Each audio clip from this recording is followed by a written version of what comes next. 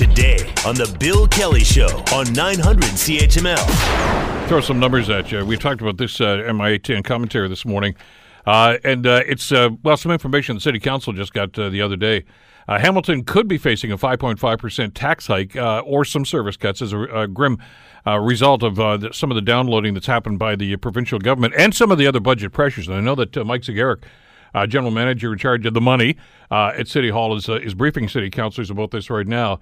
And it's a pretty rugged story here. Talking about a $6 million increase to the police budget, $2.4 million, conservation authorities. You get the idea, right? And how do you mitigate that? How do you bring those numbers down? That's a pretty rocky road that you have to travel to do that. And Council's going to have to make some decisions about that. Give us an update on what's happening and some of the possibilities going forward. Chad Collins, Councillor for Ward 5, joins us here on the Bill Kelly Show on CHML. Good morning, Chad. How you doing? I'm doing well, Bill. Yourself? Well, you're holding up pretty well, obviously, with all the news that you're getting from Mike Zegeric right now. These are some pretty hefty numbers, and I know every year we say that this is going to be a challenge, but this is a monumental challenge this year. Yeah, I think in that regard, Bill, there's less discretion this year in terms of avoiding some of the challenges that we face as it relates to whether it's increased insurance costs or WSIB costs or software licensing, and there's always the regular impacts in terms of our labor costs and those types of things. And so I think what Mr. Zegeric has highlighted is that this year is more of a challenge than some of previous years, and of course we've made tremendous success. I think it's important to note that, as was presented this morning, over the last 12 years, the average tax increase here in the city has been 1.9%. So we've done very well historically. This year, which is below inflation, by the way. Yeah, and it was almost led the percentages in Ontario as it relates to some of the lowest increases. And of course, through those processes, we've had to make some operational changes. It hasn't come without some cost, but I think by and large we've been able to maintain some of the main services that our residents and businesses come to rely on, whether it's snow removal or cutting the grass and those types of things. And so we haven't had to make too many drastic decisions. And I think, to be fair as well, I was a big critic of Kathleen Wynne and her government on a number of fronts. They lived up to their word of uploading previous costs that were downloaded to municipalities under the Harris government. So Ontario Works is a prime example. That we achieved a lot of savings over that 10 years period that I just referenced. And by and large, it was with some assistance from the provincial government. Not all of it, but some of the assistance came from the province. And that pendulum now, Bill, has swung. So we're now seeing a government that is looking to do the reverse. They're actually downloading services or cutting resources to municipalities. And part of Mr. Zegeric's presentation today was highlighting the fact that, of the 5.5% that we're looking at currently, 0.5 percentage point it can be directly correlated to the actions of the current government. And the fear is, as was the fear last year, that there will be other costs that are downloaded, either hinted at through the budget update that they'll give in a couple of weeks, or a part of their budget process soon after we approve ours next spring. And that's one of the things I talked about in the commentary this morning was, when governments say we're going to put money in your pocket, they're not really. All they're doing is downloading the cost of the municipality, and that money that's in my pocket right now, that extra couple of bucks, is probably going to go to a tax increase, my property tax increase, which of course I pay for with after-tax dollars. So this is not a win-win situation for anybody when this downloading starts to happen again. Yeah, downloading historically, as you know, and you were on council at the time, it was, we were just bombarded with costs that were traditionally provincial budget items. And so whether it was ambulatory services, housing was a big one, Ontario Works, the list goes on in terms of services that historically were provided by the provincial government, paid through the revenues that they collected. And part of the scenario in the late 90s was the province decided to change the who pays scenario, and decided that municipalities needed to pay more for services in some cases they hadn't previously offered. And so ambulatory services were passed on to us. Housing was always historically for decades a provincial provided service. And in many parts of Canada, I believe Ontario is still the only one that forces municipalities to pay for that service. Mm-hmm. So that changed the landscape for municipalities. It had a huge impact on municipal budgets, not just here in Hamilton, but across the province. And we've been struggling since that time to pay for these services. Housing's a great example again. Matthew Van Dongen and some of the other spec reporters did a great series about a week or two ago in terms of the current state of housing, not just here in Hamilton, but across the province. And it's a bleak scenario, and it speaks to an issue of a backlog of repairs, and so essentially that inventory of households was downloaded to the municipality with no resources to fix them or to maintain them. And so that's the scenario we're in now. Some of those issues are starting to catch up to us. And back to my original point, kudos to the previous government who had the vision and the foresight to try to correct that scenario. This government, unfortunately, seems to be going in the opposite direction. Well, and we're all the worse for it as a result of this because of these costs. And I know that the rationale that the provincial government will always come back with is, well, you don't have to pick up the cost. Well, yeah, you do. And as a matter of fact, and I know you've made this point in the past, Ted, when you've come on and talked about this, an awful lot of the budget, and I'm sure that this was covered again by your staff, by Mr. Zegaric today, are mandatory programs. You can't say, well, okay, we're not going to do that anymore. The law says you have to pay for it. That's right. Yeah, there's little discretion in terms of some. There may be, for a select few, child care subsidies. One I think that we'll have some debate around, and they're just discussing that now. In terms of the province has pulled their portion of the subsidy for the spaces, and there's now discussion as to whether or not does the city now step in and pick up those costs, or does that cut get passed along to the user? That's one very rare exception in terms of where the city has some discretion. With most of the others, it is basically, the invoice comes our way and we're mandated to pay it. And so there is little discretion. And that's why when I talked earlier at the start about, the 5.5% that we're looking at, there's not a lot of wiggle room here. And it means, as I noted to Matthew Van Dongen yesterday, it means that, we're forced to make some service level changes here in the city with programs that we offer and services that we offer. And that might mean, as was noted, charging for blue boxes. That might mean waiting a little bit longer on the line when you call the city. So we still have our call center, but maybe instead of, I use this as an example, maybe instead of waiting 30 seconds, you're waiting a minute and a half. So those are some of the things that we're looking at, and I think everything's up for discussion at this point in time. 5.5% is just, from an affordability standpoint, it's a non-starter for most Hamiltonians. Well, and when these things started and the downloading started, and like you say, we're going back about 18, 20 years, and now it's kind of like this is the, part two of this whole program. I know that we did some research back in that day, and obviously that data is still around. I mean, some municipalities deal with this in different ways. And you mentioned snow clearing a minute ago, and that's something that's going to be front of mind for a lot of people in another couple of weeks now. You and I both know that there are some municipalities that simply say, well, we're not plowing side streets anymore. We've got to cut our costs, and that's it. Or, hey, we're going to wait until there's 10 centimeters of snow before we send the plows out. And we said we can't do that. We don't want to go that way, and you've been able to avoid that. But, boy, we're getting closer to that point, Chad, where you're going to have to make some of those calls, and it's going to be tough, and it's going to be tough on the community.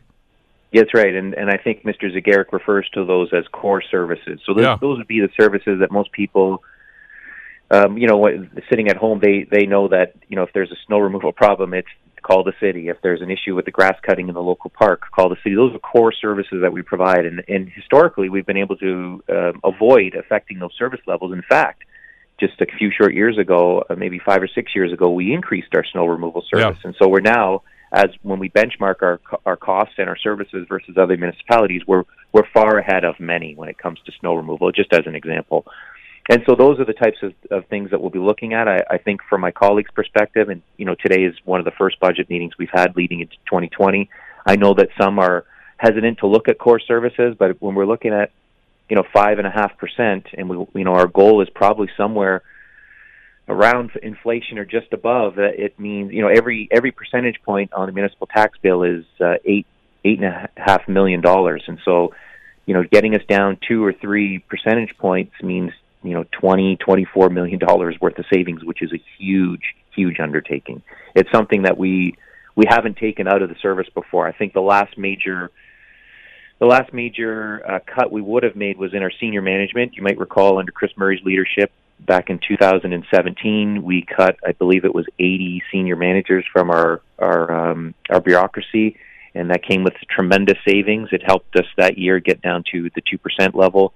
And I think those are the types of initiatives that we're probably looking at again, although there's probably less discretion today than there was a couple of years ago because we've already been through that exercise. Well, and therein lies the problem is obviously you have to worry about service levels when you do that. And, on the one side of the ledger, you can say, here's the money we're going to save. And the other side, you're going to say, okay, how's that going to impact? There's always a discussion every year, Chad, for instance, about user fees. And we may be facing another increase on that, and the fallout from that as well. I mean, if you say, okay, it's going to cost more to rent the ice at such and such an arena, or to get a ball field or a soccer pitch for the season for your league, that cost has got to be passed on to the parents who have their kids signed up for that. So, I mean, everybody is impacted by this, but at the same token, you can't simply say, okay, we're not going to touch that at this stage because you don't have a whole lot of wiggle room here now. No, and you make a good point, Bill, in terms of public consultation. So there's, whenever we look at service, either cuts and or service fee increases, there's always broad consultation. And so whether it's with our sport user groups or in the case of parking fees, as an example, historically we've looked at on-street parking fees at meters and or city parking lots. Traditionally, when we open up that conversation, we turn to our business improvement areas and ask them, what is your position on this? What kind of impact do you foresee in terms of your business areas? We're certainly not looking to hurt segments of the population, or in the case of parking fees, we're not looking to create problems for local businesses, especially small businesses, mom and pop businesses. And so that's part of the challenge as well. We can have these ideas on the table and we can present them, but of course there's always that community component and that consultation component. So people will be affected, whether it's an increase in fees or a reduction in service. And I think it's incumbent on council through this process to try to understand what those impacts are and have those impacts in mind when we're ready to make that decision. And by the way, I know you're not at that stage yet with the public consultation, but we'll certainly talk about that on the show when you're doing those, and the meetings are going to be held, because obviously this is going to be important. Another very touchy area that I know you're going to have to get into again this year is the possible sale of assets, and that's always a very touchy subject too, because you always look at this, and I know right now what's going to happen is somebody's going to say, do we really need 3 golf courses? Do we really need 2 seniors' homes, and on and on. And I know you've talked about the downtown facilities already, and that's in play right now, and you're looking for options. So, but there's an awful lot of other stuff right now that, I guess, in some people's minds, unfortunately, you're going to have to put on the table and have a discussion about it. Yeah, and I think, again, back to, I think the term Mr. Zagarek uses, utilization rates. And so we start to look at some of our facilities in terms of how often they're being used. Some of our arenas is a prime example. We've had many associations in the inner city, Bill, that no longer exist. And so the arena's there, and there's no local hockey association that's using it, and they're being used as overflow facilities for areas where hockey is still very popular. And I use my own arena in my own area that I inherited through the ward distribution ward boundary review last year. I've now am councillor for the Stony Creek area in downtown Stony Creek, and we have Stony Creek Arena. That association has now gravitated to other facilities because the condition of that arena is so poor. It's so old. It needs a lot of capital work. And right now I think we're housing hockey programs from the Glanbrook area. So I think it's one of those discussions when we start looking at utilization rates and whether or not some of these capital facilities, whether they be buildings or you mentioned the golf courses and other things, those are the types of discussions that we need to have in terms of, is this the year where that arena closes? Because we just don't have the resources to fix aging infrastructure that in some cases is 30, 40 years old. And to be clear, the need in that geographic area, in the case of, the local hockey association has moved on to another facility, that has changed the landscape as well. So those are the discussions that we have. I will be presenting that issue to my council colleagues, and there are probably dozens of others where we have some of these older buildings in some of the suburban communities that may be used by the Optimists or some other service club. The municipality has ownership of it. We're responsible for the capital, but we have no municipal use for it. And so I know some of my colleagues are having some discussions currently in terms of, where we go with those. So difficult decisions around capital in some of our facilities. And as you note, it's an annual process, but this year I think the microscope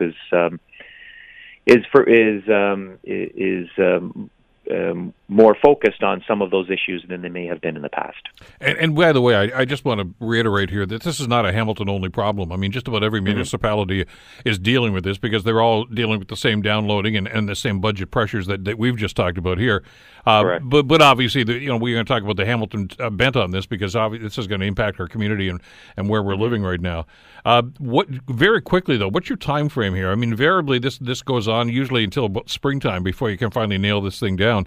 Are you anticipating any more surprises from the provincial government? Or is the scenario that you were being presented with today pretty much what you're going to have to deal with? Well, I think just as we dealt with last year, I think we're, waiting to see what happens with the province. They have their budget update they'll provide, I think, November 7th or first week in November. We'll wait to see if there's anything there that will have an impact on municipalities. And then, of course, the big challenge comes in the spring when they present their budget. And as part of the last budget they presented, it came out in dribs and drabs. If you recall, Bill, it was 2 weeks, 3 weeks, in some cases a month or two later, we found out that certain things were buried in the budget that would have an impact on us. And of course, it's hard to make those in-year changes when we've already established our own budgets. So we are a little concerned about where this government is going. They have reversed the trend of the previous one in terms of instead of uploading, we're looking at downloading. In terms of our own process, we will deal with our capital budget through the month of December and into January. Then we get into our operating budget, and we hope to have our operating budget finalized sometime in March or early April. So that's the traditional timeline we've used, and as I noted, it means a lot of work in those months, not just with our staff, but with council as well. There's a lot of day-long meetings, and through all of that, there's a public consultation process, and we welcome and invite emails and calls from residents if they have suggestions to always send them through, because I think it's important for us to know the mood of the community as it relates to service reductions in some areas or operational efficiencies. It's not all doom and gloom.